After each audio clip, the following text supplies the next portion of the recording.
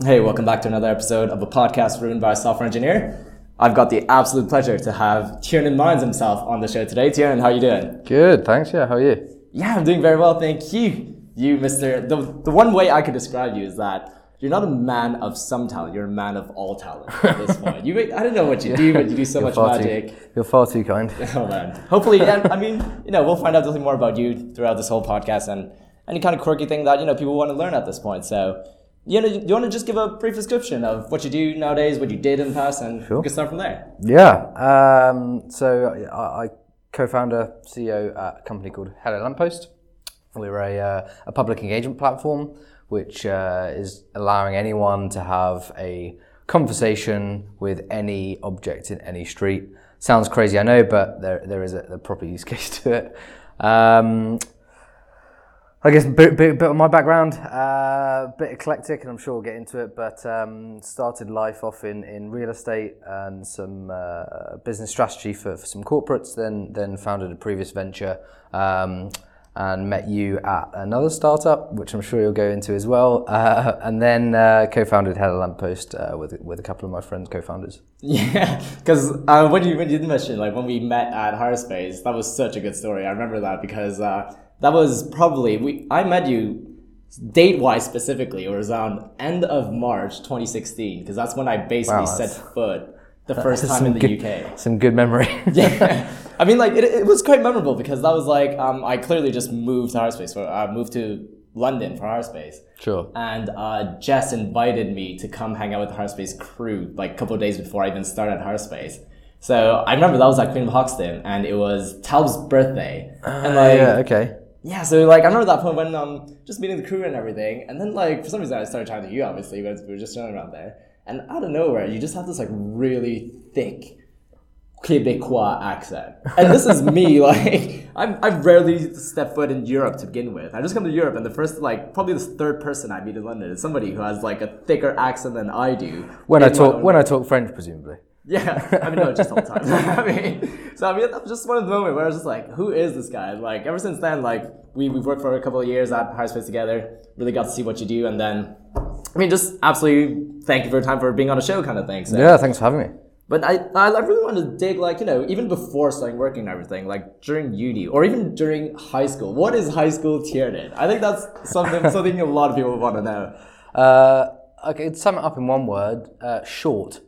So my experience of growth spurt happened pretty late when I was at university, and I think I must have been I don't know, 5 foot for the whole of high school. Oh my god!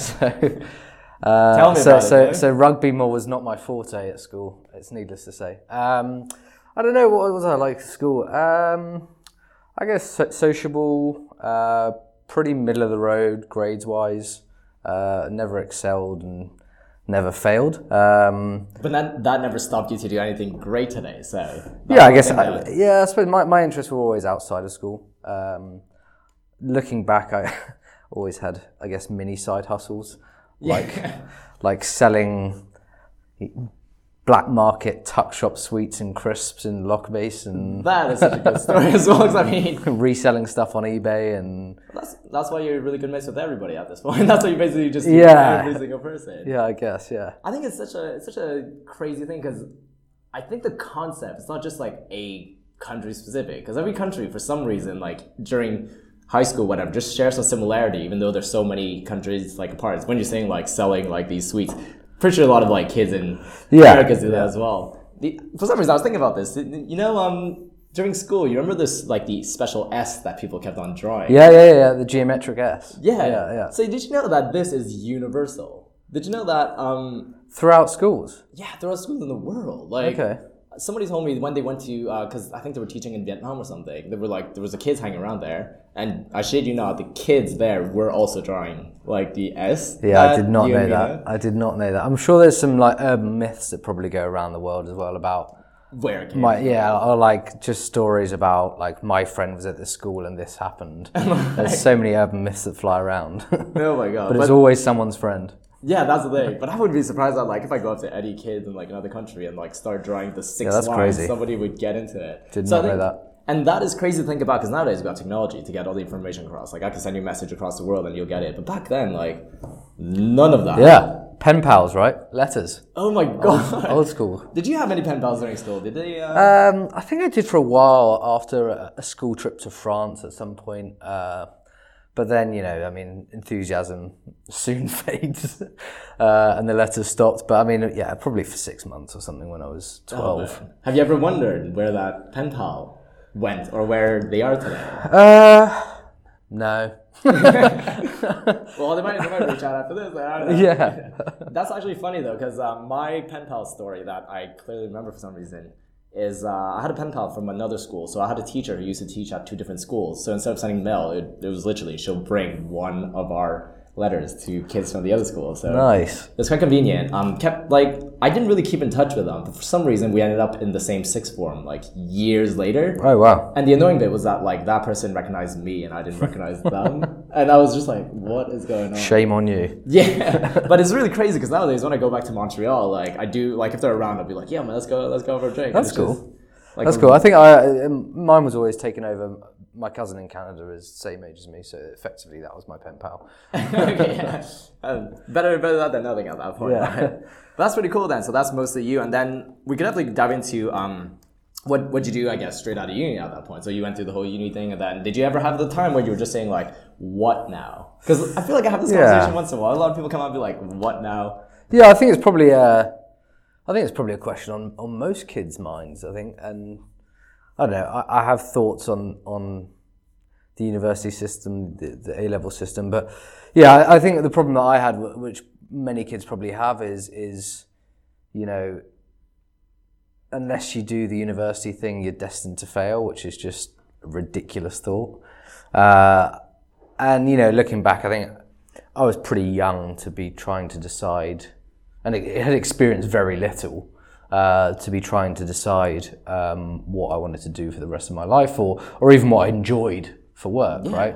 I think that's the most important thing, is if kids can experience what they enjoy, then that's what they should go after, not what an audience at school thinks they should be doing. So that's basically is probably what led me into going to university, and I chose a career path or a course which had a direct lead through into specific jobs and careers. Okay.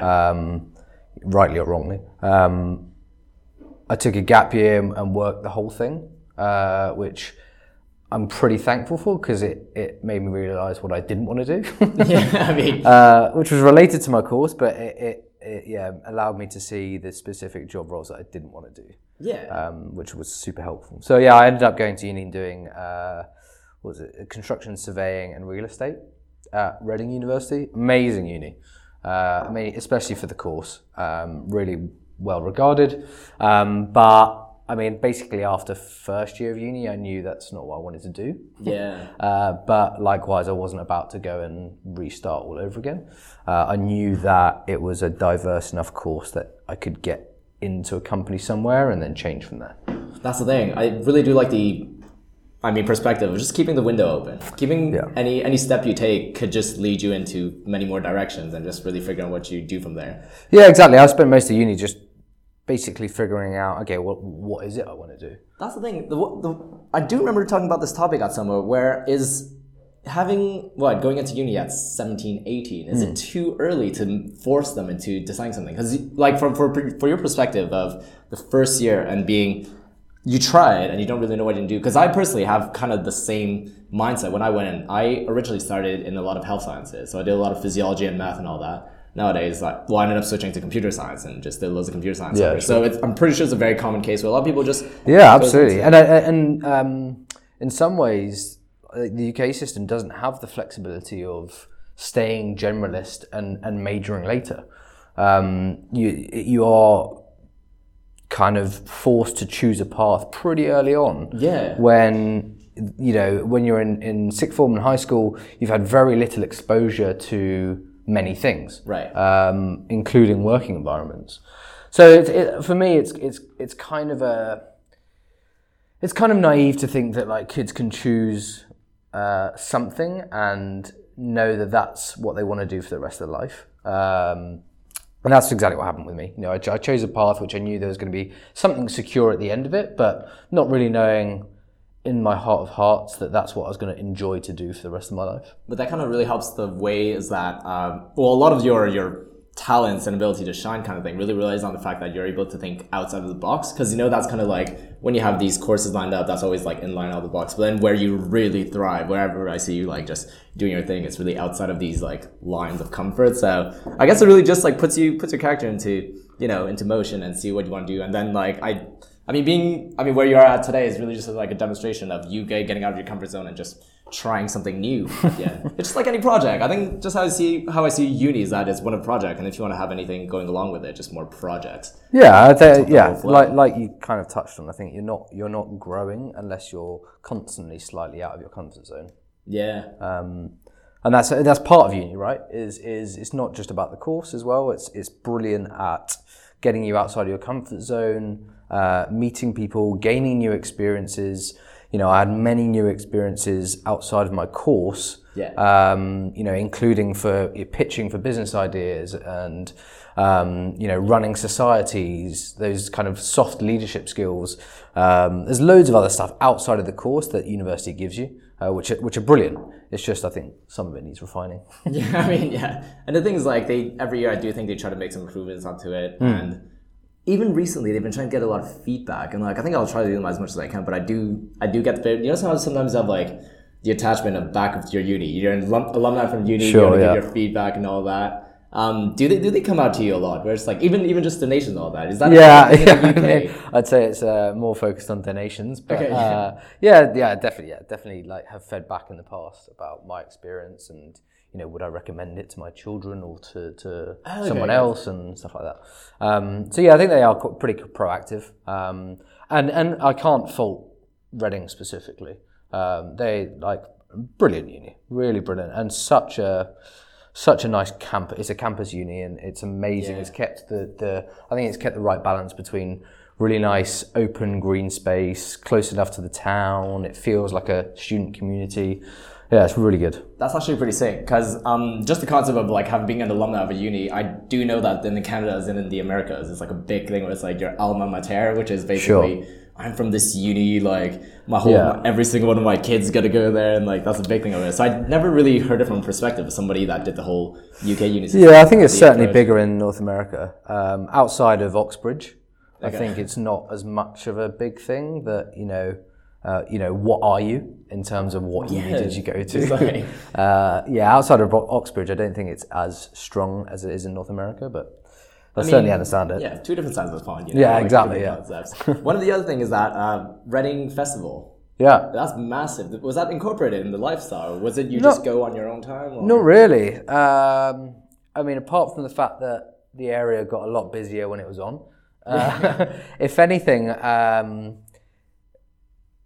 there's so many other festivals going on in Reading and to do the university that students are priced out of buying tickets to Reading Festival, right?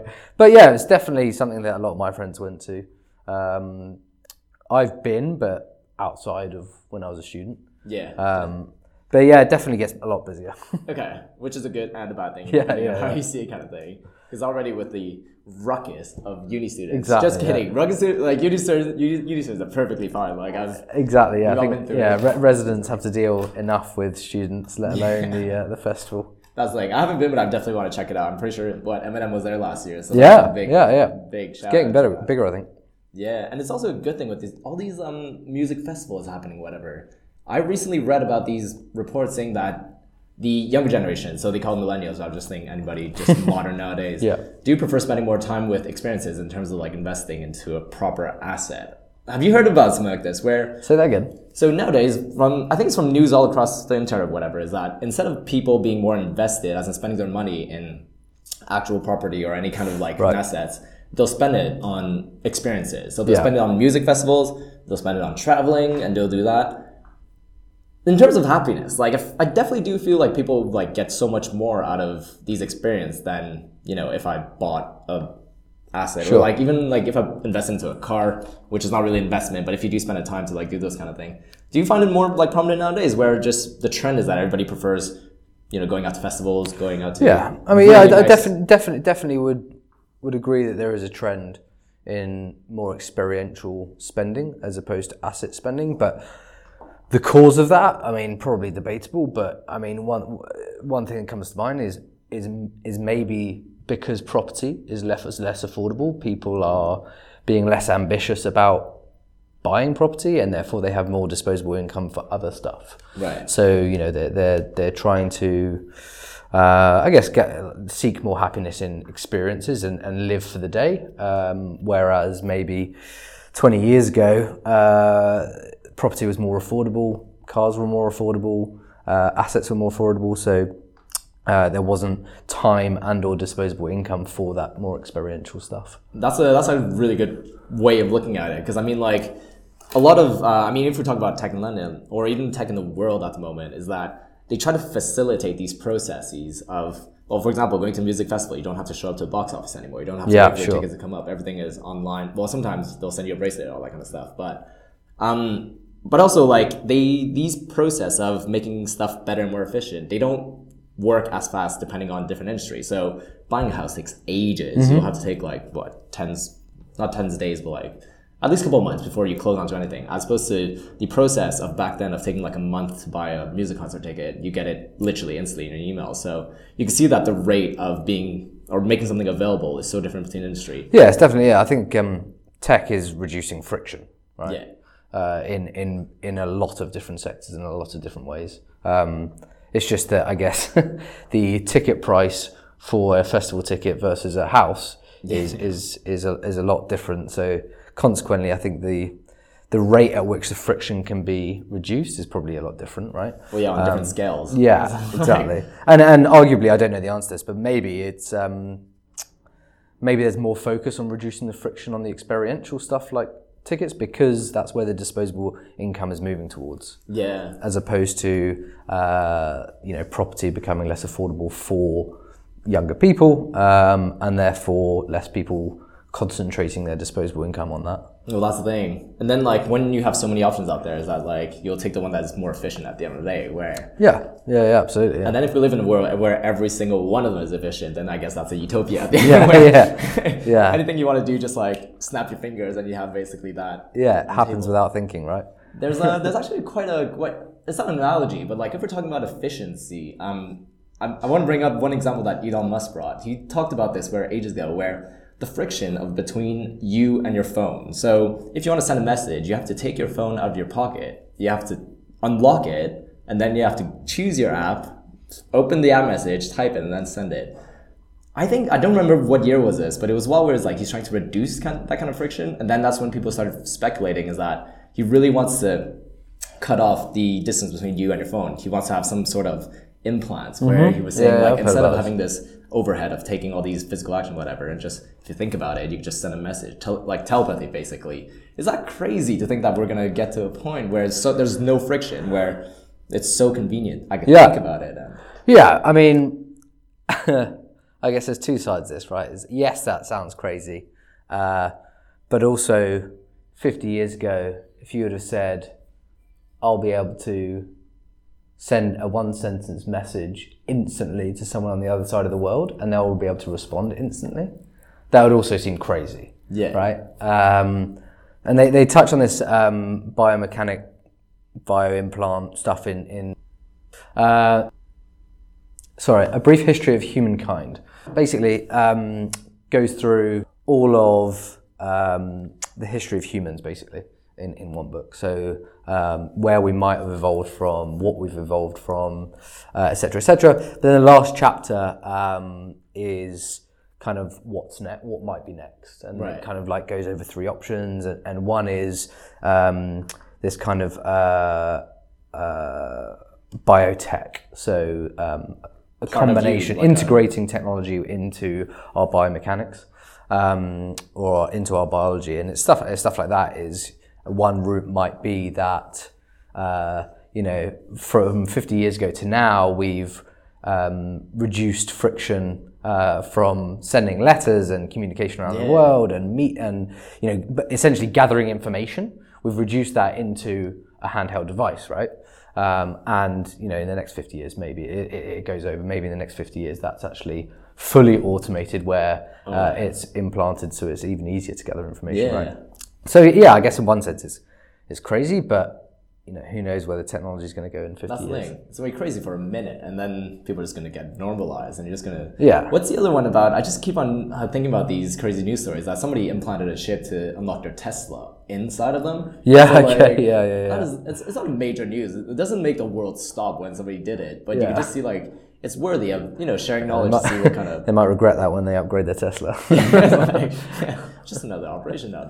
Just got a really good surgeon in there. But yeah, and I see I see stuff like the iWatch. It's just one small step towards that, right? It's just an added extra little convenience that's reducing the friction to taking your phone out of your pocket. And that's the thing. And then what? You spend the time doing other stuff. Exactly. Being more productive, and then doing stuff that you enjoy more. So yeah, I think a lot of time when people think about nowadays that people talk about happiness all the time, but my thing is that we would just have more time to think about happiness, if you know what I mean. Back then, it's sad and kind of weird to think about, is that back then it's just because there weren't that many people talking about all these happiness, whatever, mental health and all that kind of stuff, just because people didn't have that much time to think about it. They were always working and doing all that kind of stuff. Where nowadays, people are much more accommodating. You'll have a lot of employers being much more accommodating. Yeah, I think all of this, overall, really, the tech that we use every day is just a funnel of information to us.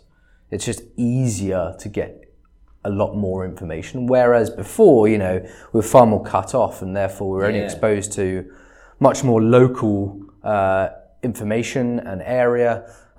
So we had to seek out the information, but the only information available was in relatively a hyperlocal area. But now we have the world's information at our fingertips. So consequently, I think that's just where the tech's going to go. It's just reducing that friction and making it more relevant to you. Yeah, even us just bringing up different topics nowadays. How do we even hear about them? They'd be right across the world, and we'll be talking about that. And I really do like, this direction, because it really ties into your current project at the moment in terms of all this sharing information. But if we just step back a little bit in terms of when you came out of uni and all that, you did a couple of different roles in different, major companies as well. Didn't you do a period at Tesco? Yeah. So I left uni to go to Tesco, joined their grad scheme in their property arm. So Tesco used to be, for context, I think it was the second largest landowner in the UK behind the Church of England or something like that. Jesus, all right. So they obviously have a large property arm. So yeah, I joined them, did the grad scheme in their property department, which was great. I don't think I was very good at it. So moved within the business, and then I joined their UK business strategy team. So I was essentially working directly with the UK board as a team of 5 or 6 of us, essentially on new projects. Right. Stuff like, click and collect will have been a new project that no other competitor was doing, for example. Oh, wow. And you work on kind of strategizing that and laying out the milestones for conceptualizing, testing, and then rolling out. I did a few projects within that. I didn't specifically work on click and collect, but that was, one of the projects. The ecosystem of it. Yeah, exactly. But if you think about that though, because nowadays we take a lot of stuff for granted in terms of click and collect. Everybody does it. Everybody has that. Next day delivery. Why don't we have it? Yeah, sure. Oh, you deliver food to my door. How does that happen? But there's this group that sits behind it. Yeah, and I think the great thing, it's tough, right? So large corporations move very slowly. Yeah. So it's tough for them to remain innovative. But one thing that I think I learned is key is ideas can come from anywhere within the organization. You just have to be willing to listen. And I don't know who came up with the click and collect idea, but stuff like that, it can come from anywhere in the business. And actually you should be listening as a board, you should be listening to ideas coming from those who are closer to those activities. Yeah, so click and collect would have been born from a friction whereby the friction of people getting their groceries, right? Yeah. So if that did come, presumably it did, but it did come from someone closer to the ground, then that's only testament to how a large corporation can remain innovative. and come up with those kind of competitive ideas. That's the thing. It's so that you don't stay out of touch with what's the actual use cases, the real scenarios from day to day when delivery guy, what kind of issues they encounter and what's the logistics behind it. Yeah. I think it's really important to, like, if you're going to be part of the higher ups on the organization, to show your support. I think just even like when you say listening to the use cases of a delivery driver, that's directly just showing support of what they do to begin with. And I mean, you're on the same team. We're just trying to improve the whole process at the end of the day. So. Yeah, and that is one thing that I learned is in order to stay innovative, just like no idea is a bad idea. Yeah, I like that. Yeah, and so yeah, we couldn't go forward with every idea. So our job was to essentially, listen to different ideas, find different ideas, propose them to the board, and then prioritize and take them forward. So huge learning curve. Right. Huge learning curve. I was what was I, kind of late teens, so much responsibility. Early 20s, yeah. And the team I was working with was super, super experienced. And I was probably, in hindsight, I was probably just a dog's body, helping them out. Your insight was definitely there, though. You had just great learnings from that. That's the thing. So it does sound a lot of hit and miss kind of thing, because obviously you can't have like a success every single time. Were there any like major failures or anything that just never like it was obviously not going to be a thing? I mean, the role I was in and the track I was on within property. Not so much a mistake, I just wasn't good at it.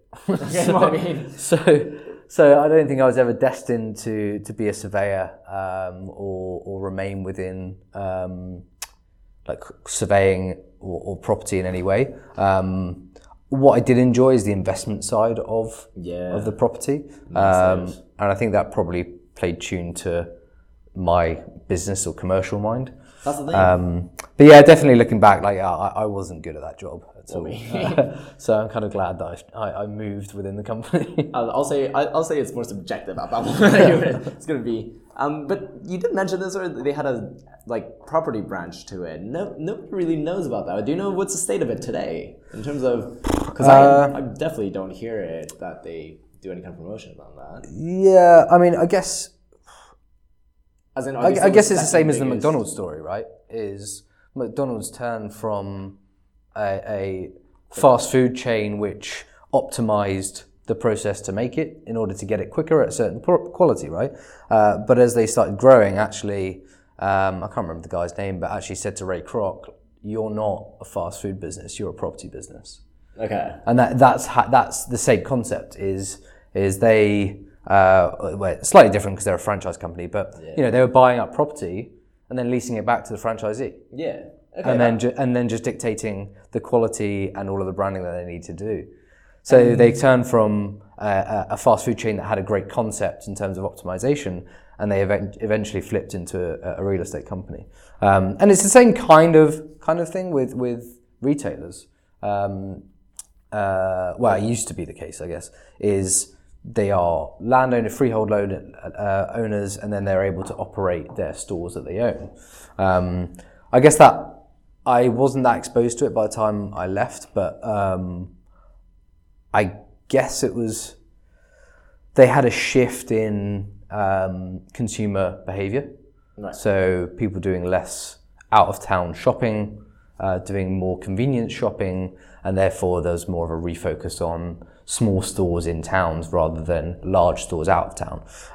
So that I know they had to have a bit of a rethink on kind of the real estate they did own. They couldn't just continue kind of owning large estates out of town. That's a really good perspective. I don't think I've ever seen it that way in terms of like when you talk about like, for example, the McDonald's example you gave out, where it's like it's not fast food business. Yeah, I mean it's stuff that's behind the scenes, I guess, right? And I guess you really need somebody to really be able to look at that and just make sense of it. And then it's so good that you just put a little layman terming everything, just making sure that everybody gets a bit of info out of that. The other thing that I do notice that like when you're talking about these major chains or major like retail stores that are prominent, the thought behind of where they put is quite significant. If you think about Oxford Circus, you have 3 H&Ms right next to each other. It's not for nothing. It's gotten to a point where, this is just my personal experience, is whenever I go to a town that I've never been to and I kind of want to situate where the city centers are, I just found out it was the most like H&M's, Zara's,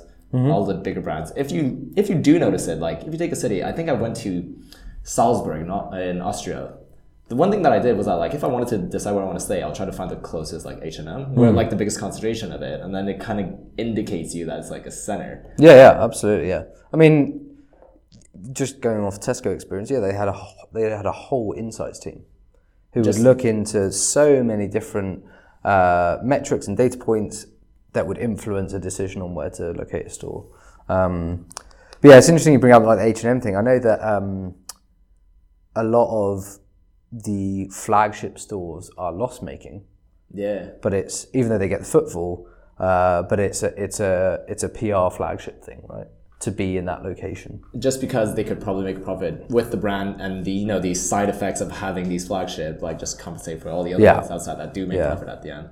What was I had the same exact conversation, but I think it was for Wetherspoons or something. Cause when you go to Wetherspoons, it's outrageous how cheap it is. Yeah, Like, shout out to the one in Surrey Keys that we were there a while ago. So I got it was a full plate of hamburger size and everything, and then a pint for £6. It makes no sense. I really don't. I'd love to know their business model and how their pricing works. Because they must have some locations that are definitely more profitable than others. So I'd imagine so. Yeah, I'd imagine so. But it's probably the Ryanair model is keep costs as low as possible. Right. So I know that Wetherspoons, don't pay for or don't have any music licenses. So if you ever listen to the music, it's never the actual artist, the actual song that you hear on the radio, because they don't pay for the music licenses. Yeah. So it's an example of cost cutting. Same as Ryanair charging for any kind of extra. It's the same model, I guess. Yeah, if you do point it out though, if we just talk about the music industry, not the music industry, but just the fact that the copyrights and all that kind of stuff. I was speaking to a DJ at some point, and they're telling me if you manage to get the file into the system that they're playing on it, they could play it. So if you get the music file into, so for example, if I'm a DJ doing a gig at somewhere, and somehow you manage to, if you want me to play a song, for example, you manage to from your phone, whatever, give me the file of a song that you want to play, and it gets into my machine, I could play it like perfectly legal without having any repercussions on it. Yeah, that's interesting. I don't exactly know how much legality to it, but I kind of feel that's something I definitely want to dive into. Maybe I'll get you back at some point. That's interesting. I don't know if it's true as well. Along that lines, I heard some rumor that Bruce Willis was suing Apple back in the day because he had put his iTunes library into his will. But technically, it was something like some technicality that he didn't technically own that song or that file. Right. He was just leasing it off iTunes. So his payment was just a lease to have it off iTunes. Okay. So he couldn't technically put it in his will because it wasn't part of his estate. I don't know whether that was a rumor, but it's some story I heard. Oh, man. I'm sure some people will dig into that. Yeah. If you want an answer to it, that's probably something that you could find out about that. So, the other thing is logistics-wise, was that Tesco position in London? So are they headquartered in London? Is what I'm trying to figure out. It's north of London, so it's in a place called Welwyn Garden City, like Cheshunt. So it's kind of get a half an hour train out of King's Cross, north, just outside the M25. Yeah. I'm always fascinated with these kind of processes because you have headquarters of Nando's. It's probably not in London. They'll probably have somewhere it's just like these kind of logistics. I don't know. I guess it differs. Sainsbury's HQ are like by Holborn, central London. Oh, is it? I think maybe Tesco's is slightly older and has its HQ up there, and it's never moved. Okay, I'm not sure. Yeah, they're comfortable over there anyways. And did you find that the culture there was quite modern as well, or is it still pretty? Well, I mean, when I mean modern, I mean like open air, not open offices. Yeah, it was all open offices and glass meeting rooms. Yeah. I mean, it's a great company to work for, and I think one of the things they hired on was, are you gonna fit in a friendly manner, essentially. Right. So I can't fault that, everyone at Tesco's was friendly, and that's a massive thing. I think what wasn't a fit for me was like the corporate culture and the kind of the pace at which a corporate moves. That was at the time just kind of not a fit for me, and was, I guess, maybe a slight element why I sought out other stuff. Well, that's the thing, because I mean, you could look at it from different ways. From that point of view, it's like when you're a corporate and trying to keep up with the pace, it's kind of like it's a weird situation to be a big corporate and then trying to keep up with the faster trends of these younger company coming in.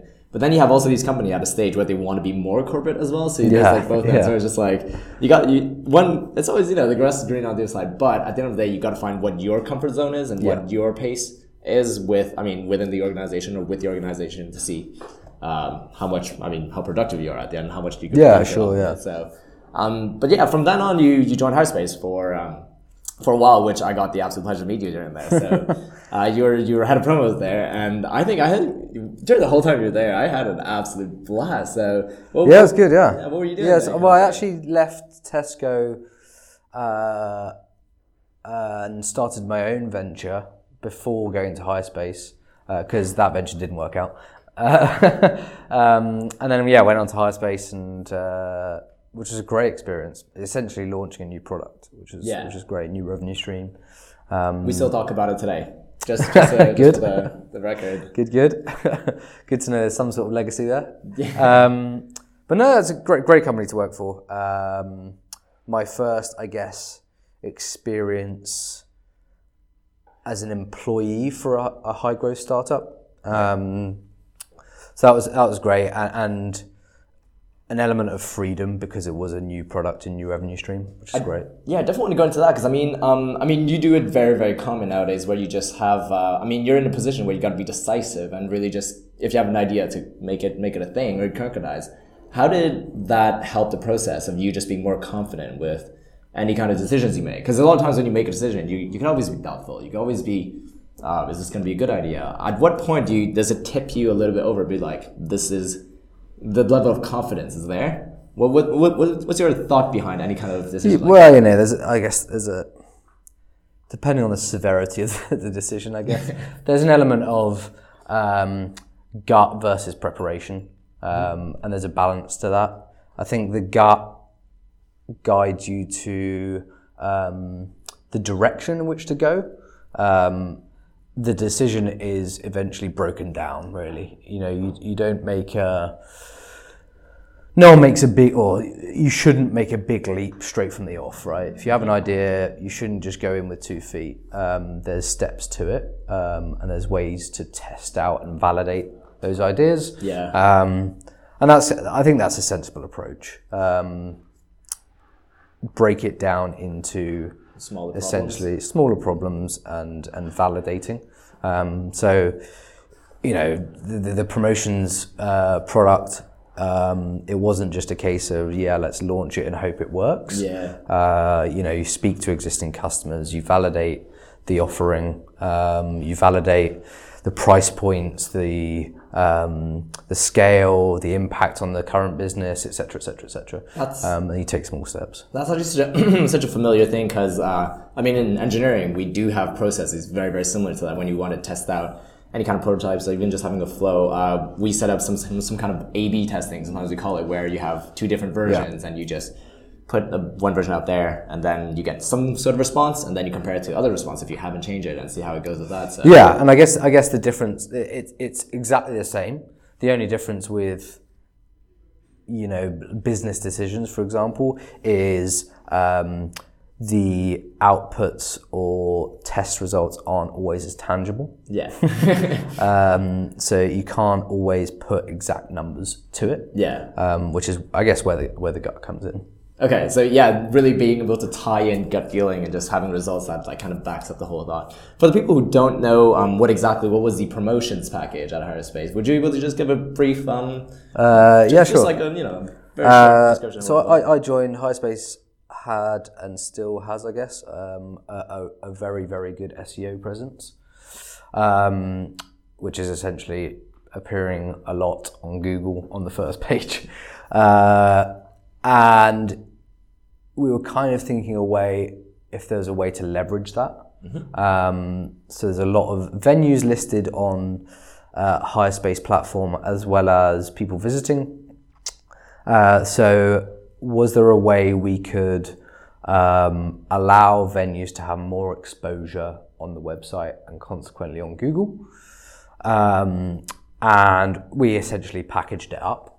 So, being featured on the homepage for a month, as well as in 2 newsletters, and as well as on our social feeds, etc., would cost you X. Yeah. And if you wanted an upgrade to that, it would cost you a bit more. So that's essentially how we packaged it up, and that's kind of a simple version, but.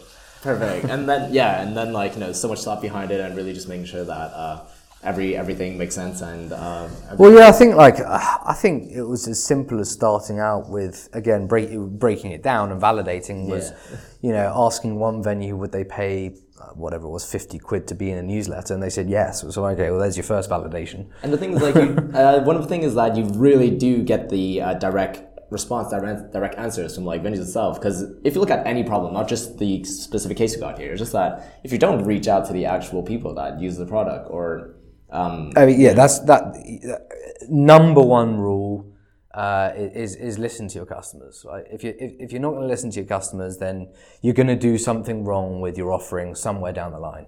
Right?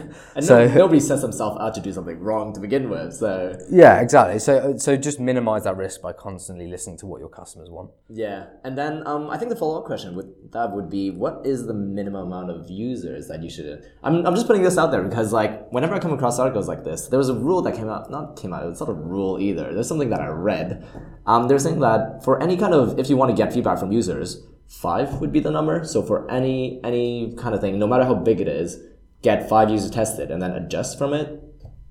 Was that something that makes sense, or is 5 not a good number? Sounds pretty subjective. Okay. According like an to arbitrary 5. Yeah, it sounds pretty subjective according to the problem, I guess, or whatever you're trying to solve. I don't know if you're trying to revolutionize the healthcare sector in some way. Yeah. I'd argue that 5 people is pretty low, but it's pretty subjective. Okay, because the way I definitely saw it like that. Because, for example, when you talk about healthcare system, when they implement a new process for emergency, how do you call the people that show up to your emergency, like the paramedics? Paramedics, yeah. So I think recently they've changed it from actual writing physical cards, patient's card, to a screen and like making it digitally to record information. Do you need 100 or 1,000 people to test it, or do you need 5 of them to rework the process? Or the other example that I would give would be like, if any food delivery service come out with a new thing, do you need, because I mean they manage probably 10,000 or 100,000 users every month. Do you need that many, or do you need 5 of them to just have an opinion on that? I don't know. I guess it's pretty subjective, right? I guess if you narrow it down to a very specific problem that a paramedic has, they're pretty well experts in their field.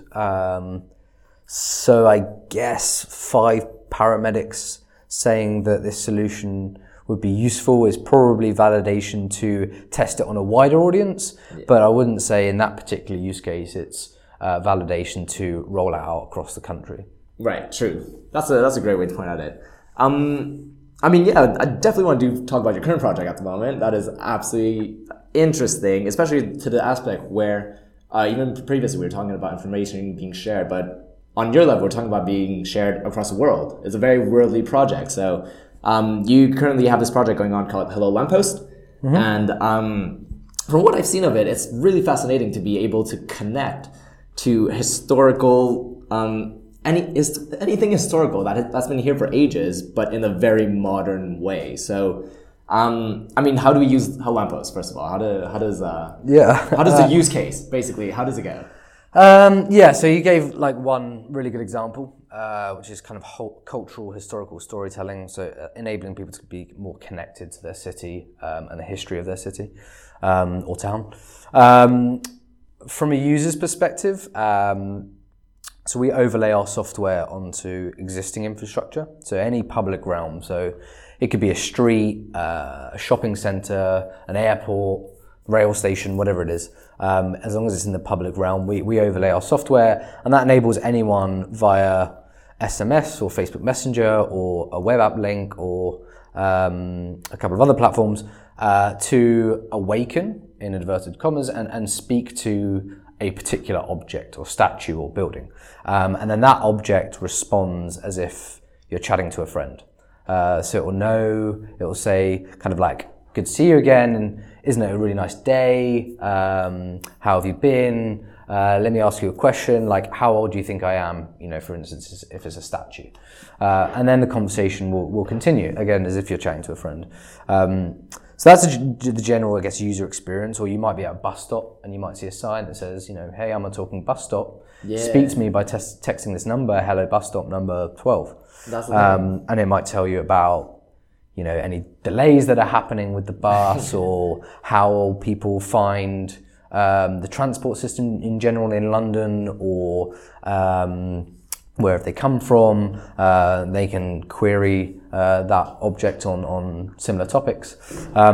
So it completely varies from deployment to deployment, but generally we're used for cultural and historical storytelling, public engagement, so like planning consultations, or consultations and engagement on.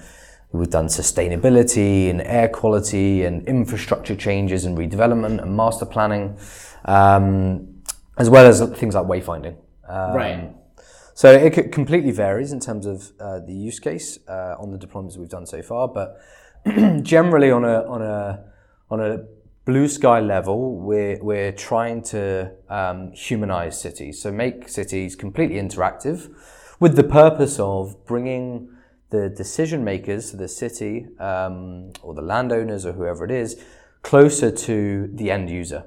So I always use the analogy of, you know, Apple would never have created this metal and glass block, the iPhone, without considering the perspective of the end user. Yeah, for sure. Yeah, definitely. So they would never have designed what we have today without considering the needs and wants of the end user.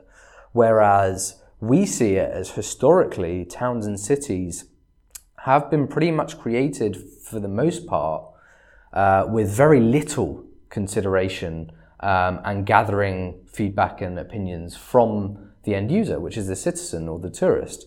So that kind of massive disconnect is what we're trying to solve, and it just happens that there's many different use cases that sit within that.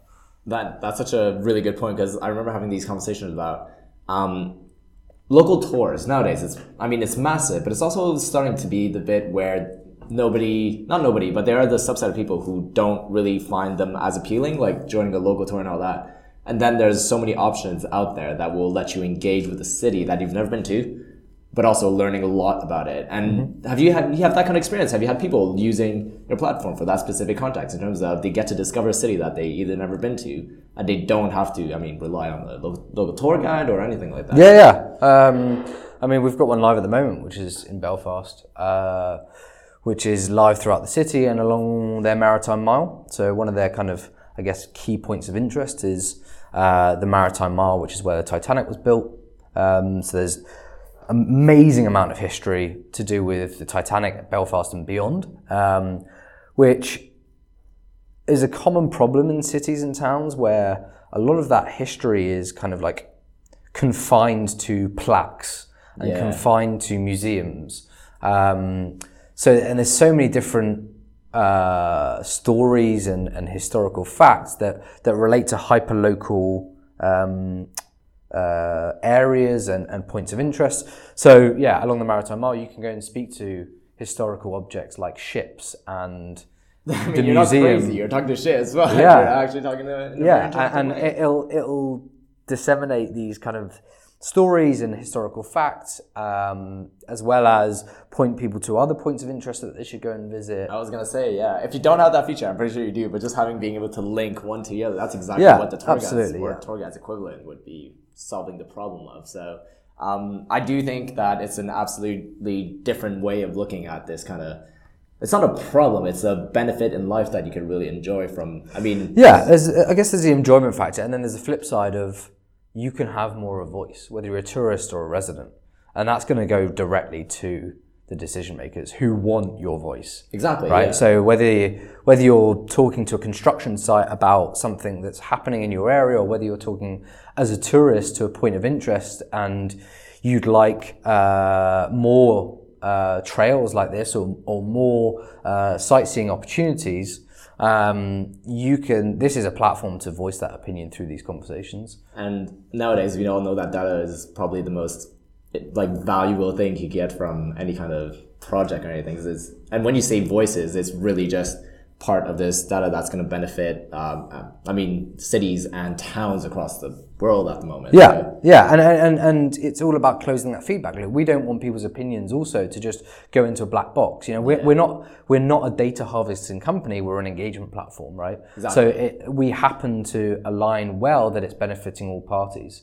We want to provide those voices back to the cities and the decision makers so that they can make better informed decisions and then tell the citizens about how they've used their voices and opinions, right? They are the city. The citizens are the city. Exactly, so exactly. It makes total sense.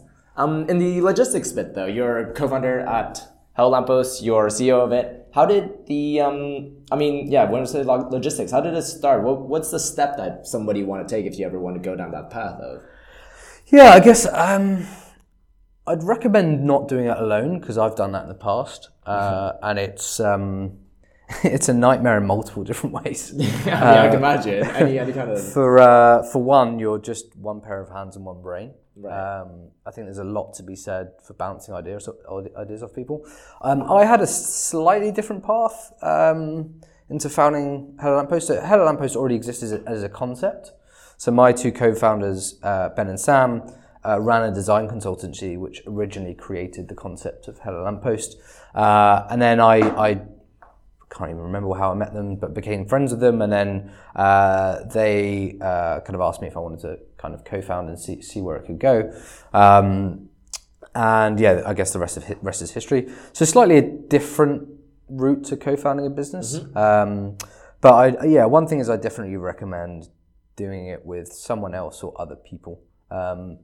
It is such an enormous benefit in terms of sharing workload, bouncing ideas off, and also complementing skills, right? So no one has every skill set possible to start a business. Well, except for me, but and one thing that you did say is that see where it could go. That's such a really good mindset to have, because a lot of people like disvalue their ideas or disvalue their decision right from the get-go. But having this mindset of see where it could go really just could drive you as a person, but also anything that you touch, anything you work on. Yeah, and I guess validation of that is there's countless examples of incredibly well-funded businesses that have investors that have completely pivoted. Yeah. So it's a classic case of see where, if you would have asked them when they first co-founded the business, it would have been a case of see where it can go because, there's countless examples of 2 years down the line, they've got loads of investment and they've taken a complete pivot in what it's doing. It was a really good thing because I remember online saying somebody was working at quite a major company and a lot of the meetings should we just do a completely different thing? You have a major meeting, should we just scrap this and do all that? But it is really, really good that you mentioned the bit of, if there's investments involved and all that kind of stuff. What would be your opinion on bootstrapping versus raising funds? And for those who don't really know what bootstrapping is or raising funds are to begin with, bootstrapping is basically having a product that has very minimal debt, where you just start with a product that is profitable, try to be profitable from the beginning, and then as the company grows, you just try to maximize the profit as opposed to having bigger debt and all the revenue. As opposed to raising funds, it's where you just give a piece of the project to other outside investors or any kind of private investors and just see what kind of help they could bring in. So how do you feel? Not exactly just for Lamppost specifically, but just for any kind of project going on. Yeah, I guess I'm going to sit on the fence slightly because it does depend on the idea or the business. But certainly, I think if for the example of if you're a mission-driven company and there is a true kind of big picture purpose there, I definitely recommend. My preference would be to recommend sticking with bootstrapping for as long as you can. Mm-hmm. Again, there's countless examples of people raising money quickly. On the basis of an idea, and then 2 years down the line, at the beginning they thought they were setting out on achieving a mission, and then 2 years down the line, suddenly return for investors becomes priority versus actually achieving your original mission, which I've read countless examples of that being really demoralizing for the original founders, because suddenly they find themselves not 100% working towards the mission that they set out to achieve. Yeah. Whereas, from a scalability perspective, actually raising investment can be a huge help, or is a huge help. That's the thing. That's probably one of the biggest appeals. I was talking to somebody else about this when they were saying, I mean, having somebody back you up in terms of not as a co-founder or anything, just having an outside party backing you up on that is definitely beneficial, but it doesn't always guarantee that you know what to do with it. Yeah, and I think you're absolutely right. I think there's a misconception there, which is investment raised equals validation of the value that you're offering, which is completely incorrect, right? Validation of the idea and your idea and the value that you're offering is people paying for it or people using it, right? That's the true validation. Whereas I think there's often a misconception that suddenly you're an overnight success and that you're providing immense value because you've been well backed. In actual fact, a lot of startups fail, as you probably know. The number is like 90% of them. Yeah, exactly. And most of those take investment. And, the majority of investment models are, playing the law of averages. Yeah. So we'll invest in 10 ideas and one might come off. Well, that's usually how it goes. Well, if one of them is going to give you 20 times the profit, then, I mean... Yeah, exactly. So I think it's I'd say don't believe in the misconception that investment is validation of your idea. That's a really good advice for anybody who's trying to make a decision on that. Yeah, go for the customers first or the users first, for as long as you can. I know it's tough to do, but do that for as long as you can. And if you're really providing value to people, whether you're a not-for-profit or whether you're a for-profit startup, then in actual fact, down the line, you should find it fairly easy to find investment or the right investment. That's because you're already providing value. Yeah, and the work speaks for itself at the end. Yeah, whatever you put out there.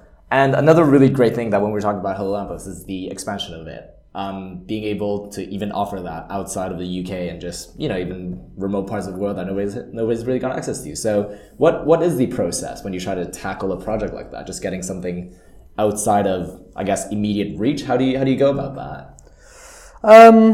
Again, we try to listen very, very closely to our customers, who are city governments, construction companies, shopping mall operators, to try and find what their priorities are, their most immediate priorities, right? So a city's priority might be, we need to know more of what people think in terms of participatory budgeting. So what do people want to spend their taxes on? So that's kind of the first thing that we think of when we're deploying in a new area or for a new project is, what's the priority for the partner that we're working with?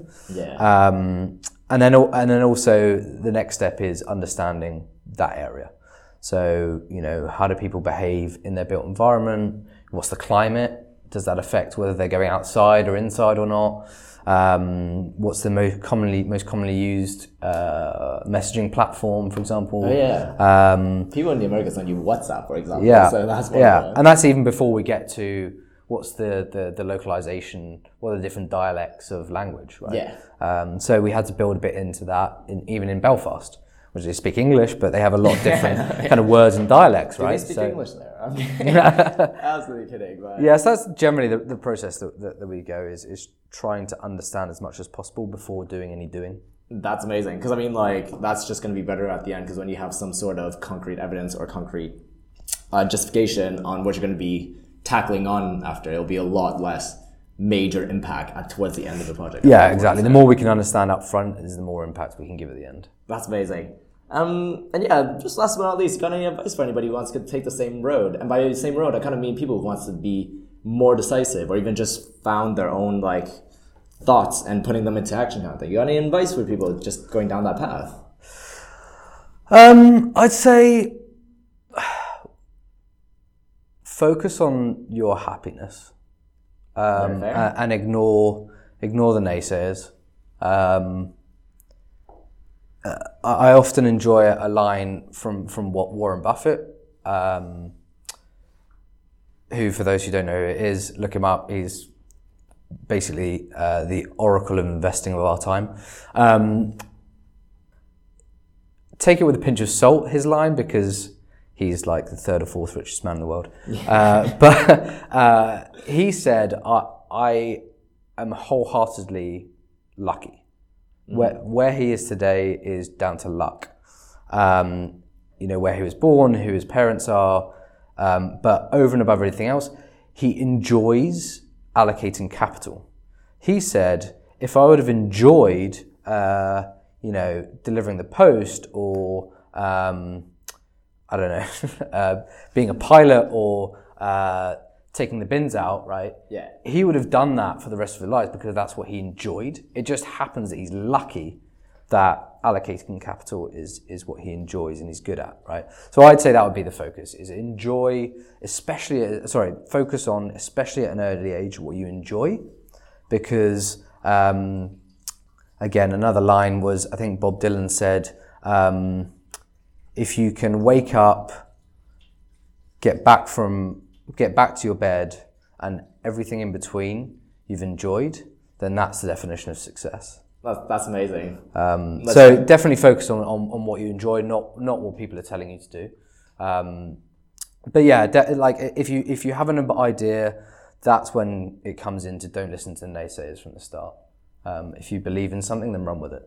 And I hope that's a relatable sentiment, that if ever you're in that kind of position, trust your gut, and listen to what kind of. And also, an added point. Sorry, just to butt in there, but an added point, like if you have an idea, A, run with it, but B, speak to people. Yeah. Because that's how you're going to get help, and don't be afraid to ask for help. And that's also how you're going to validate the idea or an iteration of an idea quicker. Is just keep speaking to people. And just bouncing ideas off each other. Exactly, exactly. Amazing, Tiernan. Thanks for, joining the whole, session going on over here. No worries, thanks for having me. No worries, man. Where can people find you? Do you have anything people want to follow? Instagram, Twitter, or even just Hello Lamppost stuff? So I'm at Tiernan Minds, that's TIERNAN Minds, on Twitter. And then the company website is www.hlp.city. That's HLP, which stands for Hello Lamppost. Amazing. Anyway, sir, I'm definitely going to have you on at some point later on. But hey, cool. Yeah, thanks for having me.